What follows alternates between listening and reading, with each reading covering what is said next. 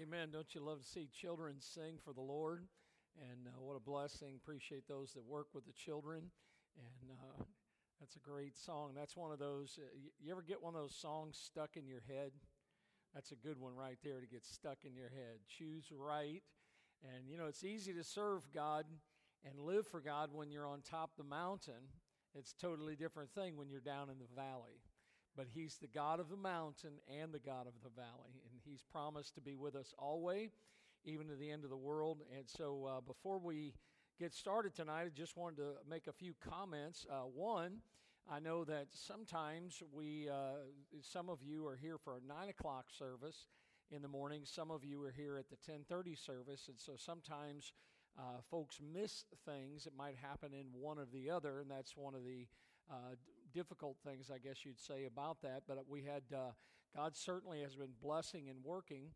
And in the 10:30 service, we had a dear couple and a dear lady that joined our church this morning. So right back here, if you were not in the 10:30 service, David, raise your hand there, and your wife, Norris.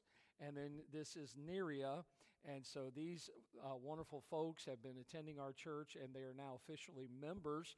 So if you didn't get a chance to greet them or say, hey, we're glad you're a part of our church, make sure you get an opportunity to welcome them. And it's a blessing to have them part of it. And listen, don't take for granted when God is working and people uniting with our church. As Brother Kenny said, what a blessing. After church, I heard that 4 young lives. When children get saved, God gets a whole life. And what a blessing that is. I appreciate the Chadwicks and just sharing the scriptures and the gospel with boys and girls. And we don't pressure boys and girls to make decisions. And this is something that they wanted to do. God had put that on their heart to do. I also wanted to say, and of course 2 of those that got saved were Luke's daughter and son right here. And so we thank God for that. And then Luke told me after the service this morning that Renee and Juan came over to his house on Thursday. And, of course, Luke grew up in a Christian home, but, like many of us, from time to time we get away from the Lord or whatever. And Luke said, I thought I was sure, but I wasn't 100% sure. And he settled that on Thursday, trusted Christ as his Savior. And so praise the Lord for that. And I didn't even know that, and when I heard about his son and daughter, and I said, listen, we'd like to talk with them about getting baptized, and Luke said, can we all get baptized together? And I said, well, wait a minute, let me talk to you about that a little bit, and that's when I found out that he had gotten saved on Thursday. 2 of our men just went over and visited with him, and of course, I guess they got to talking. And, listen, I'll tell you what, I'd rather be 100% sure than to miss heaven because I had that 1% or less than 1% assurance of my salvation. We thank God for that. Listen, if this doesn't excite you, in the last 2 weeks, we've had 11 people trust Christ as their Savior. What a blessing. Some of those are out as we've gone out in the community. Some of those are right here, Luke in his home and others. And what a blessing it is to hear people getting saved, and I thank the Lord for that. So I wanted to share those really blessings from the Lord. And so take your Bibles tonight. We're going to be kind of all over the place when it comes to scriptures, and hopefully you grabbed one of the outlines tonight. Has anybody made it in here tonight, did not get an outline? Raise your hand. We want to make sure, because I'm gonna cover some things and go through some things quickly. I'm not a prophet, but I really want to say that game is probably not going to be a game. The football game tonight, it's probably not going to be a game. The Super Bowl rarely is a good game. And so, now I might be surprised. And you can call me and say, Pastor, you were wrong. But I'll tell you this, the most important thing is what we're about to look at. And I hope that you are ready to receive something from the Lord tonight. And God's put this series that kind of goes along with our theme for the year, Stand. And tonight, Stand for Truth. And we want to talk about how change begins. Now, look, there's no doubt. I mean, we live in a world that is constantly changing. We are getting older. You can't deny that. And so some change is inevitable. But when we think about Christianity and our beliefs, that's what we're talking about tonight. Somebody said change begins with attitudes, not with actions. With attitudes, and we need to be careful about our attitudes. The Bible says in Proverbs 23, verse 7, "For as he thinketh in his heart, so is he." Out of the heart comes the issues of life.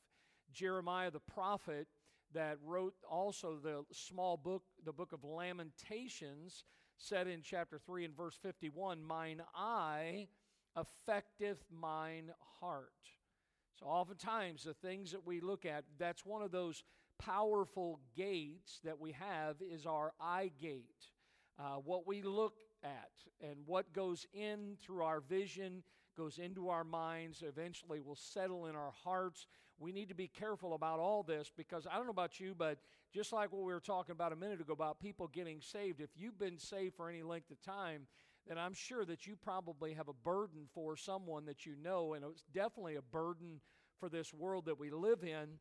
And in the Old Testament, the Bible talks about the children of Issachar, and it mentions this about the children of Issachar, and I think it's pertinent to us today is this, that just like them, we need to have an understanding of the times that we are living in. Now, again, a lot has changed.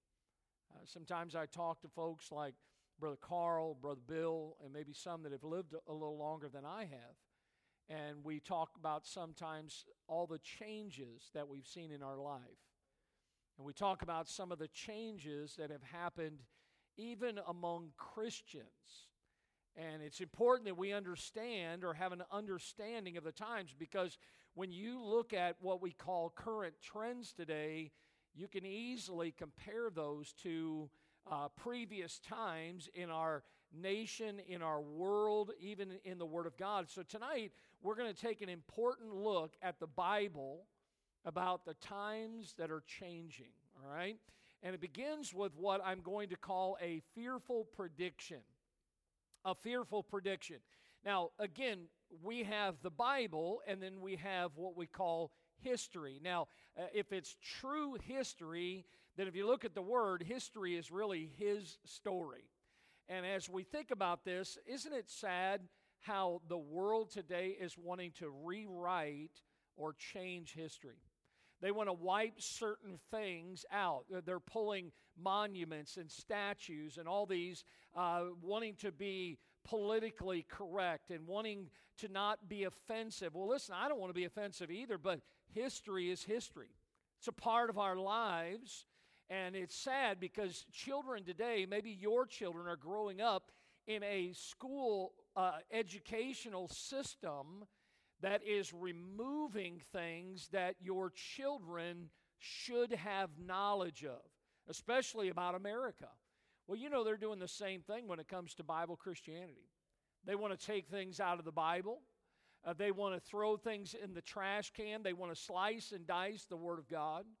And we need to understand the importance of history because here's one thing that I know from history and even from the Bible is true, that history shows that Christians rarely stay true to their founding principles with the same fervor that for maybe for more than a generation or two. So again, there are principles, biblical principles that we are guided by, and as you go from one generation to the next, listen, some of the older generation that is still alive today, they have fought for some of the principles that they hold so dear, but the generations coming up behind them, and I'm not faulting them, but they haven't fought for anything. They're just giving way. They don't understand the importance of understanding the times. I really believe that America, as somebody said, is like a runaway train. It's heading down the wrong tracks. Today, I think we see that what is abnormal is normal. What we see in America today, the abhorrent, is what is acceptable today. What God calls an abomination in His Word is really nothing more in society today than an alternate lifestyle. They just change the wording, the verbiage. But look, I really believe it boils down to this. America has forgotten her godly foundation. We certainly have. And we don't have to believe, listen, we don't have to believe that everything changes. We don't have to believe that. Now, here's a few things that might pique your interest as a Christian today. Number one, or letter A there, God's makeup doesn't change. Talking about who God is. Malachi said, "For I am the Lord, I change not." The book of Hebrews, chapter 13, Jesus Christ the same, yesterday and today and forever. Aren't you glad? Look, the world might change, but God is still the same.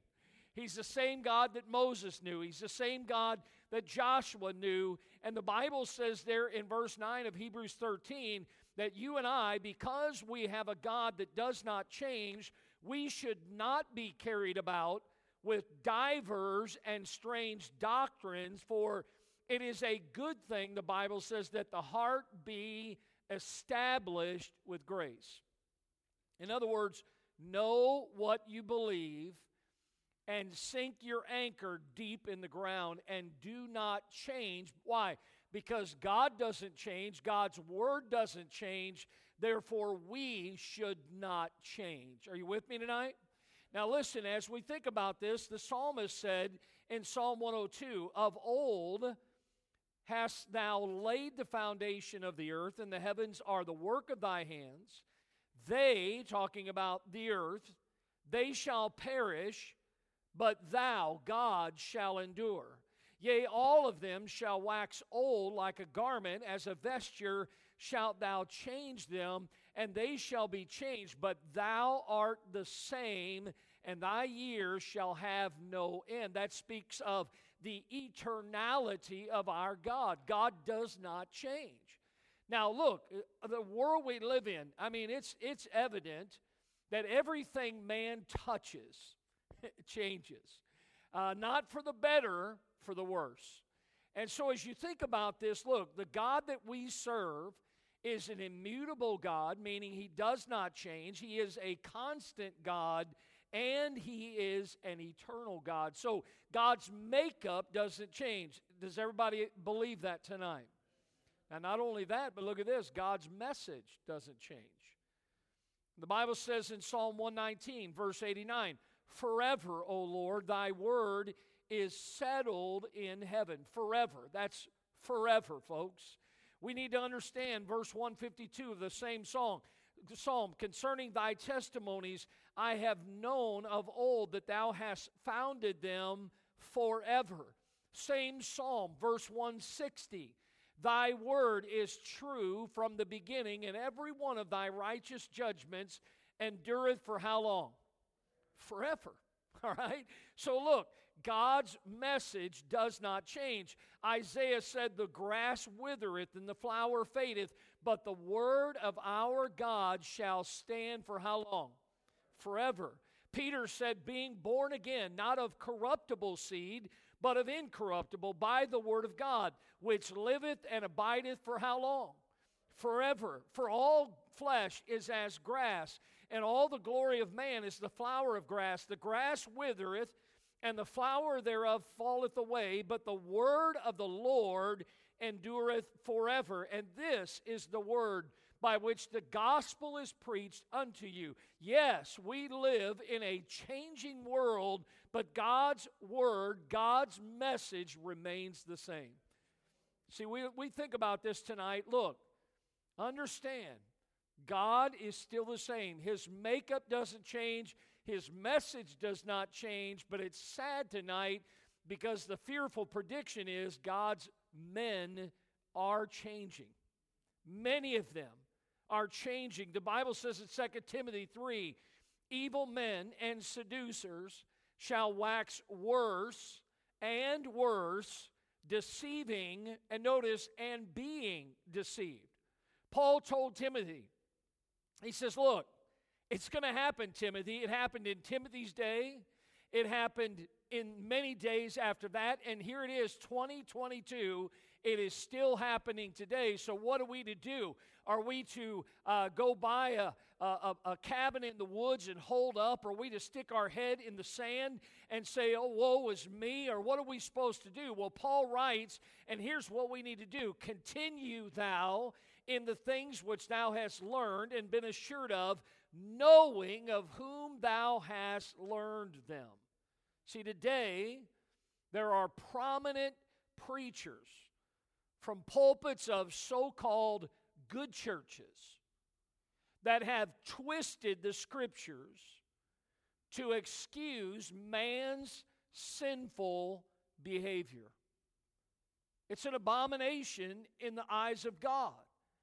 Bible-believing Christians are dropping words like saved. They've taken the name Baptist off of their church banner, their sign, their publications. Listen, I could name 2 or 3 prominent churches right here in Pembroke Pines within 10 miles or less of our church that used to be a Baptist church. The reason I say that is because, and by the way, I don't believe in the Baptist bride theory. I don't believe that only Baptists are going to be in heaven, because I believe that anybody that puts their faith and trust in Christ is going to be in heaven someday. But I'll tell you this, when you say you're a Baptist, that's talking about your beliefs, your doctrine, your convictions. When somebody takes a name like that off their church, what they're saying is, we don't believe that, we don't affiliate with that, we don't associate with that, we no longer hold to that, we are changing. These churches that I'm talking about, many people have come to our church, and listen, we don't have all the answers and we haven't arrived, but when they get here, many times they'll say, listen, they were not doing this, and they don't open the Bible, and they don't preach the Word of God. I personally, about 2 weeks ago, led a man to Christ that was attending one of those churches that used to preach a pure doctrine, a gospel message, and I asked the man if he was saved, if he knew that heaven would be his home, if this was his last day, and his answer to me was, I've been baptized. That's sad. Many prominent preachers today are waxing worse and worse and dropping words like fundamental. And the whole reason that they're dropping these and many other words is because they are saying that they don't want to offend the culture that hates God. Now just think about that. Maybe they need to be offended. I'm not talking about us being hateful and using hate speech. I'm talking about Jesus himself said that the truth, the Word of God, would divide. Listen, people need to hear the truth. How else are they going to be saved? Ye shall know the truth, and the truth shall make you free. Faith cometh by hearing, and hearing by the Word of God. People need to hear God's Word today. We do not need to soften our stand and our beliefs. Listen, we do not need to blend in with others. The standard for the child of God is not the world. The standard for the Christian is God himself. See, look, if the standard for us is the world, then as the world moves, guess what? So we move. And if we move with the world, just like the prodigal who took what his father had given to him, and he went off and he found himself with the hogs, and he realized that it was much better with his father, and he said, listen, I'll go back to my father, and I'll have more with my father than I would have out in this world. Listen, that prodigal, he was the one that had moved, because as he made his way back, guess what? The father was still where he left him. And God hasn't moved. He's the same yesterday, today, and forever.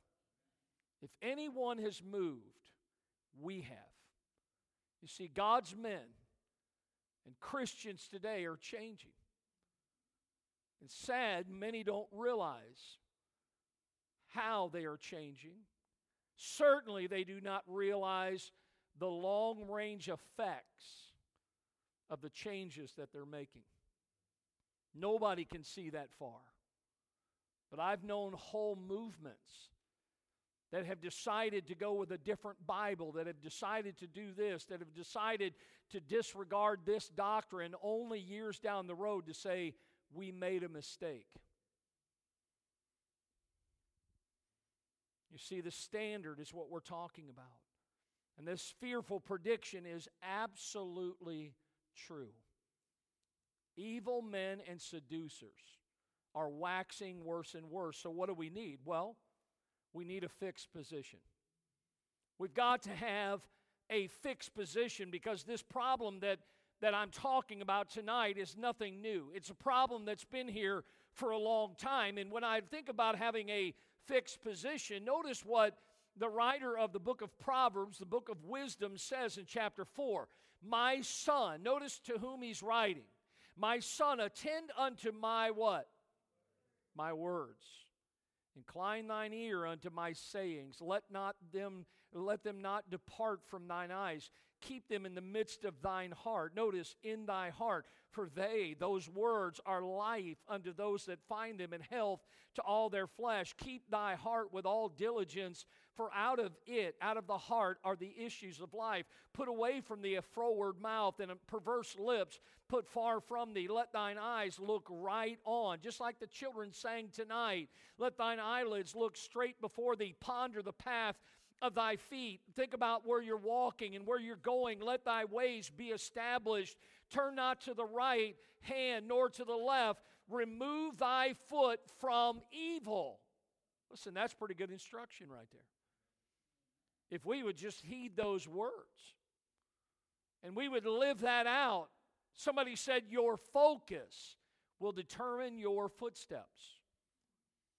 I have found as I'm getting a little bit older that my footing is not what it used to be. I've known people that have said to me, I have vertigo. I don't have the balance that I used to have. And understand that whatever we're focused on is going to determine the direction that we go. Whichever way you're leaning is the way you're going to fall. And so tonight, as we think about this, what came to my mind as I read those verses in Proverbs 4 was years ago when I was really just at the end of my teenage years, and I hadn't really, like a lot, if you ask young people even today, well, what are you going to do when you graduate? Well, I don't know.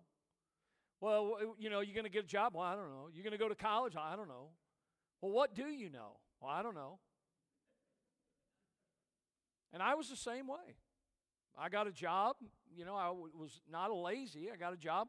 And then I realized that this job that I'm working is a dead-end job. I thought to myself, I don't want to do this the rest of my life.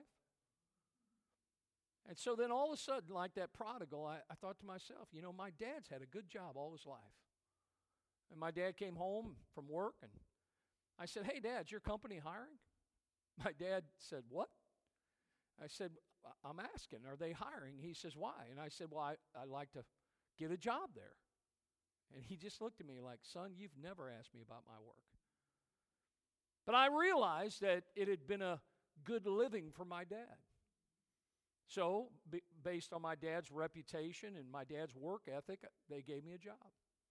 I went to work and I'll never forget, I never got lectured so much in my life as I did when I started working, not for my dad, but for that company my dad worked for. But it wasn't the company, it was my dad. I mean, every day, leaning over my shoulder, boy, make sure you do this. And if you don't do that, then you're going to fix whatever you mess up. And I thought to myself, okay. Now, I was taping drywall, and the way you do it, you put some compound on the wall, and then you put some tape on the wall, and you wipe the tape. And what happens is, if you don't get the whole wall covered before you put the tape on, that when the tape dries and you put another coat over it, it bubbles. Then you have to stop and dig out all those bubbles. It wasn't long before I realized, after digging out many of those bubbles, that I was going to learn to listen to the instructions of my father. I wanted to do things the right way. And that's why people say that we must not only start right, but as the children were singing tonight, we need to stay right. Many people start right, But not a lot of people finish the race like Paul did.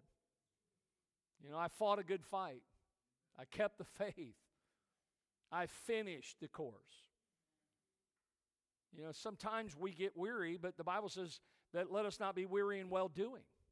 For in due season you shall reap if you faint not, right? And so we need to make sure that we stay right, because trouble will come into our lives, listen, when we lose our focus. What are you fixated on today? Where's your focus? Sometimes when my wife and I, and it just happened again last night, I was trying to be a good husband. And so at 6:37 last night, I said, do you want to go to Ross and TJ Maxx? And listen, I'd just soon stay at home. But I wanted to be a good husband and spend time with my wife. I enjoy doing that. And so for 2 hours we went, and to get there, we had to get on the highway. And I'm telling you, my wife has claw marks in the armrest in the car, not because of the other people's driving, but because of my driving. Oh, look how! You know, and I'm like, I see them. They were coming into our lane, you know. And my focus is different than her focus. And I have to keep reminding her, I'm sitting behind the steering wheel. I'm driving this car, you know. There's been a few times where I've wanted to say, would you like me to pull over and you drive? No, that's okay, you know. But listen, focus. Focus is so important in our lives, because watch this, we can easily, as many have a glancing away. A glancing away. Now listen, I'm not talking about turning and going another direction. I'm just talking about a glancing away. Have you ever noticed how bad, and listen, I kid around about it, but my wife's absolutely true. People here drive awful, Lenny. Awful. I mean, this is probably one of the worst places I ever lived in my life. People they're in the fast lane on a 4-lane highway, and they turn their blinker on not to get in the next lane, but to go all the way across all 4 lanes. And all you have to do is just glance away for a moment. You know, listen, many times I know what my wife is saying is justified because of the way people drive around here. But it's just a simple glancing away at what? At what is moving around us. Listen, you think about all the changes, all the things that are moving. You even think about church and Bible Christianity and how people churches used to have Sunday morning, Sunday night, Wednesday night. They used to have Sunday school. Listen, I know a lot of pastors. These are friends of mine that only preach one message a week. I'm thinking, what do you do the rest of the week? Do you go golfing? Do you go? They go to every fellowship meeting there is, and I'm not knocking them. It'd be nice to go to all of them, but God called me to pastor a church, not to preach one little Twinkie message on Sunday and spend the rest of the week doing whatever I want to do. Listen, it's important that we understand that the church ought to be a place where people can come and get fed by the Word of God. But what's happened is we've got all these professional pastors that are working on their doctorates, and that they're working on this, and they're reading these books. Hey, when's the last time they rolled up their sleeves and helped the people of God and preached the Word of God and studied the Word of God? There's a glancing away of things that are moving around. Look, the Bible tells us, looking unto Jesus. Why? He's the author. He's the finisher. Look, if I want an example in my life, I want to look to Jesus. God and His Word are the landmarks that should never be removed from our lives. But the devil knows, watch this, that your focus determines your footsteps. The devil knows that. And his goal is to get you to look somewhere else, even if it's just for a moment. That's what the devil loves to do. Look what Jesus said in Luke 9:62. No man having put his hand to the plow and looking back is fit for the kingdom of God. You put your hand to the plow, listen, keep your eyes straight ahead. Keep your eyes on the prize, as Paul said. Don't look back. Hey, I'm going to tell you something. The children of Israel, they made the comment about when things got a little bit tough, they made a very bad comment about almost like how good they had it in Egypt. Really? Under the taskmasters? And then they took away the straw. Made it even harder. I don't know about you, but I've been saved 37 years. There's nothing back there that I'm interested in going back to. Jesus said, look, don't glance away. You think about it, it just takes a quick look. That quick look away. Sometimes when I'm on the highway or I'm on the road, sometimes I'll look in the mirror and, listen, I get it. We even have those little things on our car that when somebody's next to you, this little light's on, and that's nice. But there's been a few times where people were in our blind spot and the little light wasn't on. And I start to move, and then all of a sudden, where'd that little car come from? Or here comes a car that's flying like 70 miles an hour in a 40. Comes right up in there, and just a quick look is something that if we look away, even for a moment, our lives can become crooked. If you don't believe me, look at this verse that probably many of you memorized years ago, Luke 17:32. Remember who? Lot's wife. Where was Lot living? Come on, talk to me. Sodom and Gomorrah. Was it a good place? But undoubtedly there was something there that Lot and his family, they wanted to hang around. They wanted to, this man was a prominent man there. His own son-in-laws laughed at him.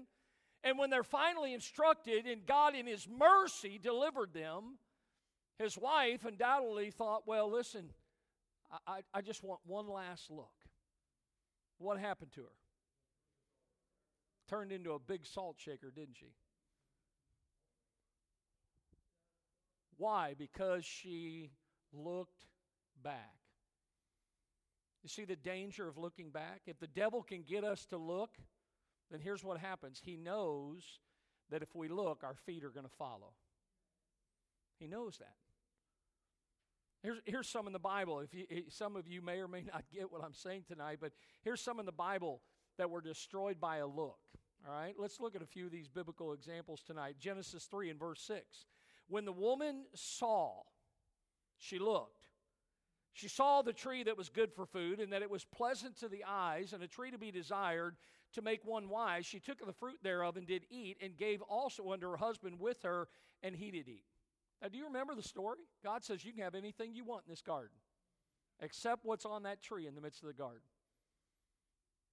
And that's human nature. We want what we can't have. And they were destroyed by a look. Now, you say, destroyed how? Well, they didn't die physically that day, but they died spiritually. They were cast out of the garden. It's Adam and Eve's fault that we're wearing clothes. Just think about that. Now look at another person. Joshua 7. Achan answered Joshua and said, indeed, I have sinned against the Lord God of Israel. He had that right. And thus have I done. When I saw among the spoils a goodly Babylonish garment and 200 shekels of silver and a wedge of gold of 50 shekels weight, then I coveted them and took them, and behold, they are hid in the earth in the midst of my tent, and the silver under it. All that happened when he saw. He looked away, glanced away. What did God tell them when they were going to go into Ai? Don't take anything. Jericho. God told them, don't take anything. That's why when they went to take Ai, they were beaten at Ai the first time they went because of the sin of looking away, glancing away. Here's another one. Look at Judges chapter 14. You probably know this one. Samson went down to Timnath and saw a woman in Timnath of the daughters of the Philistines. That's not God's people.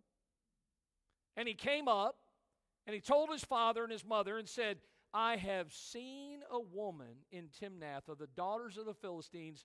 Now therefore get her for me to wife. Shame on Samson's parents. They should have never gave in. But Samson glanced away. Instead of listening to what God said, he decided he was going to take his focus off what he should have, and his footsteps followed. Look at 2 Samuel chapter 11, verse 2. Came to pass in an eventide that David arose from off his bed and walked upon the roof of the king's house, and from the roof he saw a woman washing herself, and the woman was very beautiful to look upon. You know what David was supposed to be? Kings were still leading into battle in that day. David tarried by the stuff. He stayed home. And he saw. It all began. Look, each one of these downfalls started with a look that led to lust, that then led to a leap. That is the progression of sin. It was a big leap away from God. That's what Achan said, and he had it right. And the question tonight is, have you moved away from God? Or maybe you should say it this way, are you in the process? Say, well, Pastor, I'm here tonight. It's Sunday night. It's Super Bowl Sunday. Yes, it is. But you know, there's some people that are not here tonight, that were here last week, that were here last year. And the reason they're not here is because they glanced away. Not only do we see a glancing away, but we see a gradual acceptance. Now listen, it's not an immediate acceptance. It's not an overwhelming, hey, look, I want that. It's something that is gradually done. What does the Bible instruct us? Our verse for the year, in another passage in the book of Ephesians, we are commanded to stand. Look at the Bible says, finally, my brethren, be strong in the Lord and in the power of his might. Put on the whole armor of God, that ye may be able to stand against the wiles of the devil. For we wrestle not against flesh and blood, but against principalities, against powers, against the rulers of the darkness of this world, against spiritual wickedness in high places. Wherefore take unto you the whole armor of God, that you may be able to withstand in the evil day. By the way, I really believe that's the day we're living in, that we need to stand in the evil day. And having done all to stand, stand therefore, having your loins girt about with truth, and having on the breastplate of righteousness. Look, God has given us specific instructions, but yet we see many times there is a gradual acceptance of what is going on around us, the moving and the changing. Some of these movements, many times, they're undetectable because they are gradual. To the average eye, to the average Christian even, they don't see them. Why? Because many times we are not discerning. I've known Christians even recently that have gone and listened to people that are preaching that believe something totally different about the Word of God. Folks, look, if I'm going to listen to some preaching and it doesn't line up with the Word of God, then whoever that is, I'm not going to listen to the preacher. I want to listen to somebody that is preaching the pure, unadulterated Word of God. But yet many, many Christians gradually begin to accept things. Some even say that their motives, why they're doing it, drive them to use methods that are unbiblical. Some of you maybe have heard this statement, the end justifies the means. That's called pragmatism. This is a dangerous thing, because again, there's this acceptance of what is not biblical. Now, some of you, I'll say a name here, and look, I didn't come here to slam anybody, but there's nothing wrong with naming names if they need to be named. But the reason that I'm going to use this is it's a true account, but it's something that is probably meant more as an example tonight. Years ago, there was a well-known preacher. He's passed on at the age of 88 years ago. But he was very sought out, many people, and maybe even some here tonight, used to listen to his preaching. He preached on prophecy all the time. His name was Dr. Jack Van Impe. Dr. Jack Van Impe was a Bible-believing preacher. They say that he held citywide crusades. Listen to this. They estimate between 1948 and 1980, more than 10 million people attended his crusades, and over 500,000, they say that is a safe estimate, over 500,000 made professions of faith in Christ at his crusades. Van Impe could quote over 10,000 Bible verses with the references. But his biblical position on separation from false teachers, disobedient brethren, and the world radically changed in the 1980s. He took a non-separatist, compromising, new evangelical position rather than a fundamental position on a TV program in July 23rd, 1995. Here's what he said on that program, and I quote, 10 years ago, when I started my quest for unity, buzzword, he says, I lost all my support. The churches cut me off. Can you say red flag? He says, I faced bankruptcy, but God brought us back. I'm willing to pay any price, even if I have to go off the air again to take this stand that I'm going to take today of my love for my brothers and sisters in the Catholic and all different Protestant churches if we take a stand for Christ, which the majority of churches do. I don't know if you just heard the danger in that statement that I just read. Because we have never been Protestants. You see, Protestants are people that protested against and came out of the Catholic Church. Study the Reformation. We, as Bible-believing Christians, were never part of the Catholic Church. Our movement as Bible-believing Christians, I'm not talking Baptist, began with the Lord Jesus Christ. We are not a part of man-made religion. You study all the religions that man has started. They have started with a person, whether it's a man or a woman, and they did not start, and they are not founded upon the Lord Jesus Christ. And Jesus said, upon this rock, I will build my church, and the gates of hell will not prevail against it. But you see this man, Jack Van Impe, and he stated, listen to this as he continued, Christian, and by the way, they use these words just interchangeably. Christian unity will not become a reality until all churches accept the authority Christ entrusted to St. Peter and his successors. Unity in Christ is based on following his will. This unity will not be fully manifested until all Christians accept Christ's will for the church. Which church? He doesn't say.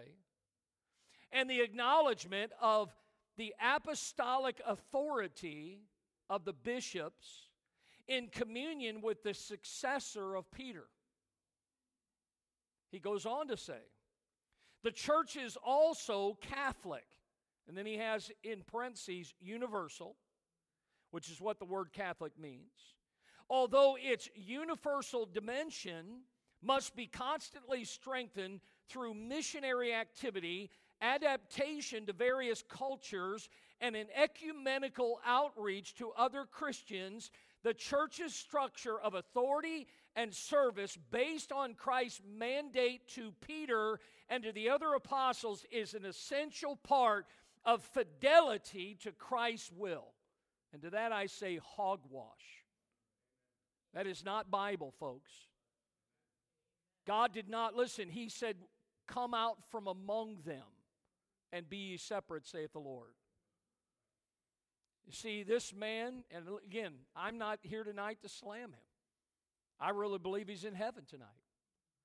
But once a true prophet a true preacher of the gospel, through error, became a false teacher, a deceiver of many. See, you think about this, we, as Christians today, we need a fixed position. But what happens? We glance away. We gradually begin to accept things, and then notice this, and I've already alluded to it, there's sometimes a grievous affiliation. Some today are not where they used to be. They've moved. Now listen, if they have moved, then here's what they've tried to do. They've tried to, using a different version or changing some of their doctrine, they try to justify their move. Well, listen, if God's word is forever settled and God is the same yesterday and today and forever, then listen, let me ask you tonight, who has changed? It is not God, and it is not God's word. But yet many people will follow them. And I see this grievous affiliation. The word grievous means heavy. No doubt today, times and ministries have changed. Even listen to this, and I know some of us that have been alive longer than others, American higher education actually rests upon the foundation of biblical Christianity. American higher education. By the way, I really believe all of American education, even that of grade school. You know, the number one textbook years ago in the public school system was the primer. That was based on the Word of God. It's amazing how they want to change history and remove things. Even most of the colleges in the United States were founded as Bible-proclaiming colleges. Now look at that. I don't know if you can read that on the top. That's the marker in stone up on top of one of the buildings. It says, "What is man that thou art mindful of him?" Where do you think they got that from? The Bible. And look at this. American universities were founded. This isn't something I came up with. I didn't create that slide. Notice the schools. Harvard, Princeton, Yale, Dartmouth. Most people have no idea. If our nation was founded upon biblical principles, then the educational institutions were also founded upon biblical principles. But you look at so many today. Harvard and Yale were originally Puritan schools. Princeton, Columbia, Brown, Dartmouth, and Cornell once had deep links to Christianity. Once Christians begin adopting, and they have, a naturalistic view, which, by the way, that naturalistic view includes devolution. We did not come from monkeys, folks. We were created in the image and likeness of Almighty God. See, when Christians begin adopting a naturalistic view, then it doesn't take long for the rest of their faith to just come crumbling down. Many today are placing burdens on Bible-believing Christians. The Bible says, Jesus said it himself, they bind heavy burdens and grievous to be borne, and they lay those burdens, on men's shoulders, and they themselves will not move them with one of their fingers. Listen, they want to overload. They want to burden people down. They don't want people to live for the Lord. But notice what Jesus said in Matthew 11, "My yoke is easy, and my burden is light." It's amazing when you look at the words of Jesus. But listen, folks, tonight, here's the answer. The Old Testament prophet Amos said, "Can two walk together except they be agreed?" Who are we supposed to be fellowshipping with? Listen, I'm not talking about we just want to be exclusive. We haven't arrived, but I'll tell you what has, God's Word. God's Word hasn't changed. If somebody doesn't believe in the doctrines of the Word of God, then listen, I really am not interested in holding hands with them.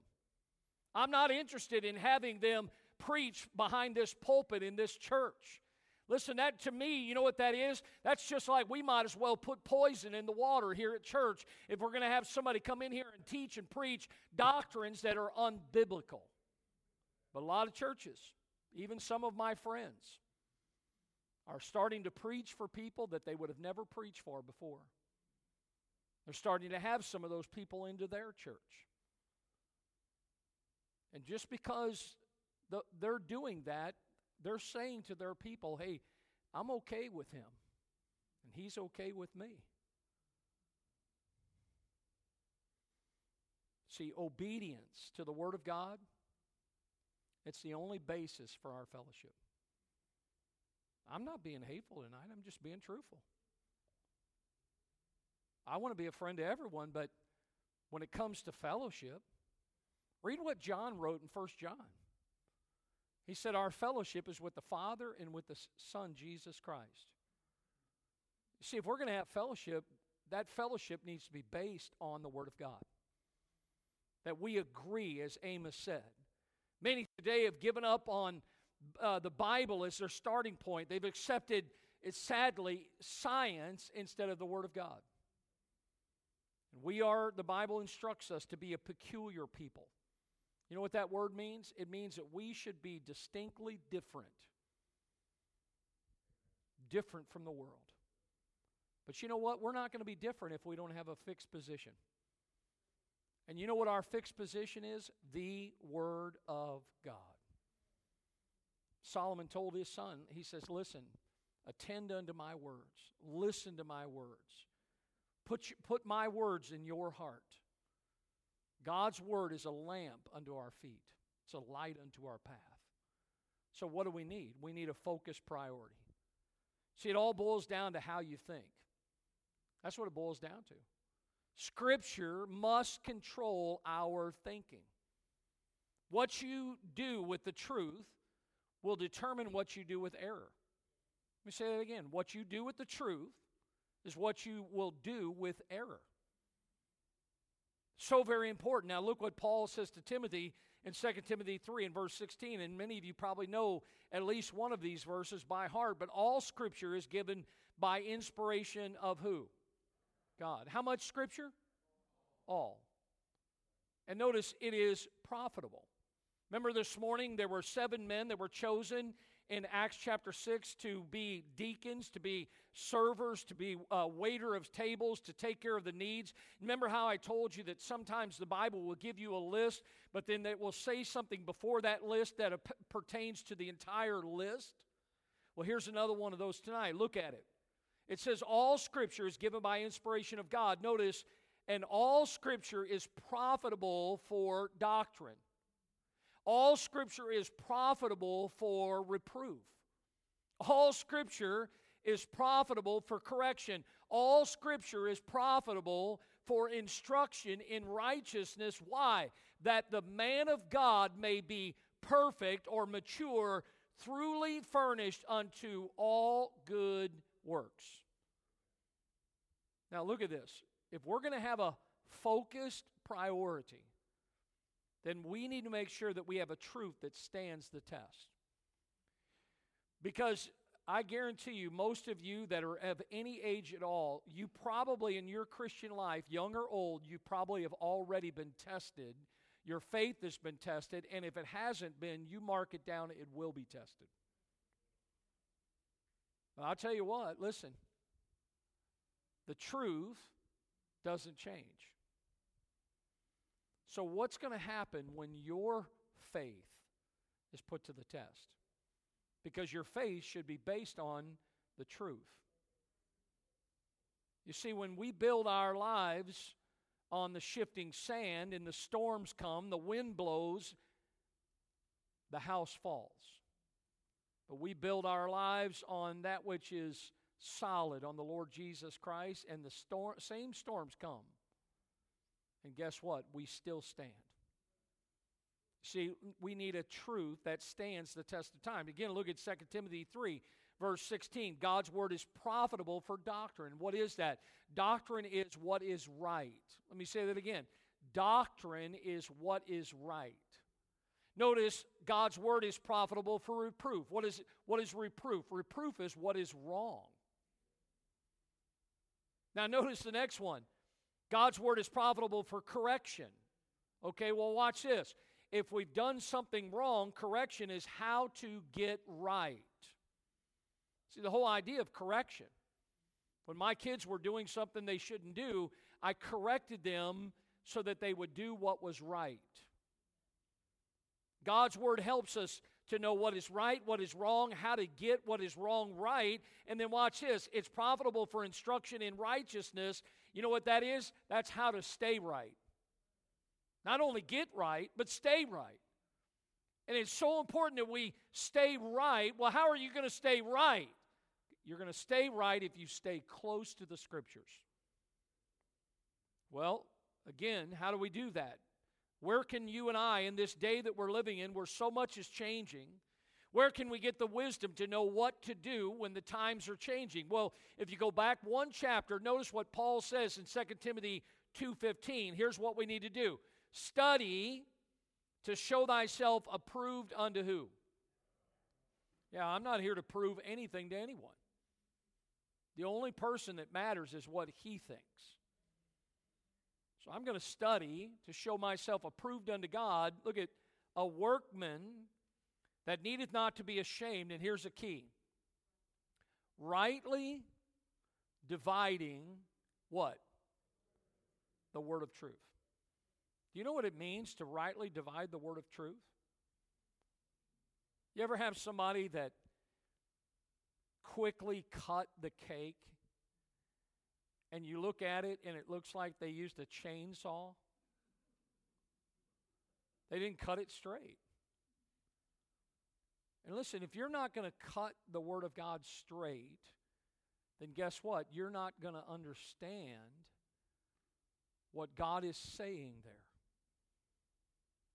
That's where many today are taking verses, portions of God's Word out of context. Let me give you a simple principle tonight. It might be a help to you. A lot of times people ask me questions, and I'm fine when people do. People ask Brother Bill, they think Brother Flynn is Bible man, and he knows a lot of Scripture. But do you know that most of the time, the answer that you need is not from someone else, it's from the Bible. And here's a principle I want to give you. The next time you have a question about something, whatever it is, whatever verse it is, where you saw whatever it was that brought that question, here's what I want you to do. I want you to look at what God said right before that and look at what God said right after that. Because many times, watch this, it's going to put what you read, what you have a question about, in context. Because many times what we do is, watch this, here's what the cults, y'all understand the word cults? Here's what the religious cults do. They take one verse and they lift it out of the Scriptures. And they build an entire false doctrine on that one verse. But watch this, you take that verse and you put it right back where God put it, and then you look at what's around it, and it doesn't mean anything. For instance, there are people today that believe that you have to speak in tongues. But I'm going to tell you something. If I had the time tonight, I could destroy anything that anyone would want to say about speaking in tongues. People, Jack Van Impe's statement about apostolic succession. Listen, I'm going to tell you something. That ended when the last apostle passed off the scene. There is no such thing as apostolic succession. There's no new prophecy today. The Mormon Church teaches that. There are so many things that are false. Evil men and seducers are waxing worse and worse. And the devil is trying his best to confuse us, to take our focus off of the truth. Why? Because he knows our footsteps are going to follow our focus. So we need a truth that'll stand the test. You look at these institutions and how much they've changed. You see, not only do we need a truth that stands the test, but we need a thinking, Watch this. A thinking that stands the temptations. Wow. Do you know so many of us get in trouble because of what we think? I get so weary sometimes of people wanting to give me their opinion. Now listen, I'll be nice, I'll be kind. But I'll be honest with you, I'm not interested in your opinion. I'm interested in the truth. I'm interested in the Word of God. You know, that's the problem. And some of you, listen, you ought to pray. I know we've got a few in here tonight that are going to college right now, going to secular universities. And I've talked to some of them, some of their parents.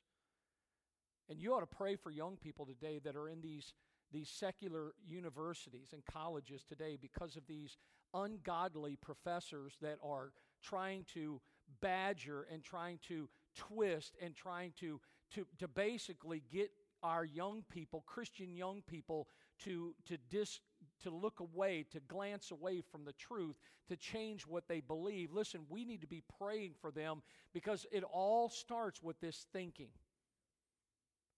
The mind is a powerful thing. There are many distractions that will take our direction away from the truth. Can I say tonight that God is not looking for blenders? What God is looking for tonight is defenders of His inerrant, inspired, infallible, and preserved Word. God wants us to defend His Word. Well, if we're going to do that, guess what? We're going to have to think differently. Well, how do we do that? Joshua had a great way to do that. And notice Joshua chapter 1 and verse number 8. This book of the law, God's word, shall not depart out of thy mouth, but thou shalt meditate therein day and night, that thou mayest observe to do according, notice, not to some, but to all that is written therein. For then thou shalt make thy way prosperous, and then thou shalt have good success. Do you know that's the only place in the Bible the word success is used? And it's not in reference to a unbiblical, ungodly teaching by Mr. Joel Osteen, where there is such a thing as the prosperity gospel. Listen, you want God to bless your life, to prosper your life, keep your nose in the book. Read God's word. Meditate on it, think about it, chew on it, and God says, for therein thou shalt make thy way prosperous. Look, the laws of our nation are based on the biblical standard of morality, and there's no doubt that that has changed. And today, many reject the idea that there is even such a thing as what is known as right and wrong. Because of man's thinking, the moral framework of our society has been broken down. We've seen sinful behavior that once was done only in secret is now paraded in the streets as acceptable. I mean, we have entire parades, cities that shut down, where years ago cities were shut down by the preaching of men by the name of Billy Sunday and others that preached against the booze industry. But today we don't preach on sin. Why? Because the Bible says again, as a man thinketh in his heart, so is he. As the world becomes more openly wicked, and it has, flaunting their evil conduct, it's important, more important than ever, that we take a firm and unwavering stand for the truth. The things that were wrong before, guess what? They're still wrong today. There's no doubt about it. But I know this is true. There's no changing in our God.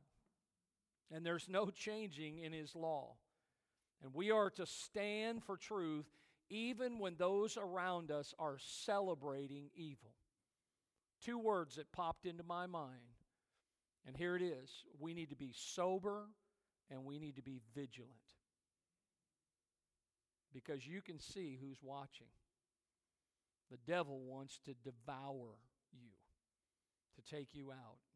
And listen, we are prey. We wrestle not against flesh and blood. But greater is He that is in you than he that's in the world. Let's bow our heads tonight. Lord, I pray that you'd help us to be discerning about how change begins. Lord, tonight it was just kind of a pastor sharing his heart There's so many things that could have been said. Lord, I pray that what was said was received with the right spirit. I pray that it was given. My heart was to give it with the right spirit, the right attitude. Lord, I know that you have instructed me to be a watchman. Lord, I'm concerned about our church, our people, their associations. I can't live their lives for them. But I know that you've given us your word.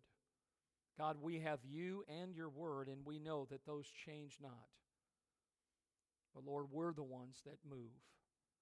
And tonight, before we leave, maybe we just spend a moment with you. Maybe it might be that some would come to you tonight and admit that maybe they have been glancing away. They haven't necessarily gone that way, but they're glancing away. Some have gradually accepted some things that they would have never accepted before. Lord, I pray that you'd help us to get back to the truth, that our focus would be where it needs to be, looking unto Jesus. Bless the invitation tonight. In Jesus' name, would you stand tonight with our heads bowed? The piano's playing. Brother Kenny will be singing a song here in a moment. Why don't you come? The invitation's open tonight. Hey, listen, if nothing else, no one's going to judge anyone tonight, but maybe just come and pray and say, Lord, help me to stay focused. Keep my eyes on the truth. Some of you might have someone that you might want to come and pray for that's got caught up in this. Again, listen, folks, we have not arrived. I needed this tonight. God has spoken to me tonight. Now, if He's spoken to you, why don't you come? Bring a friend, family member. Bring your children tonight. Whatever it is, come and spend some time with the Lord as Brother Kenny sings.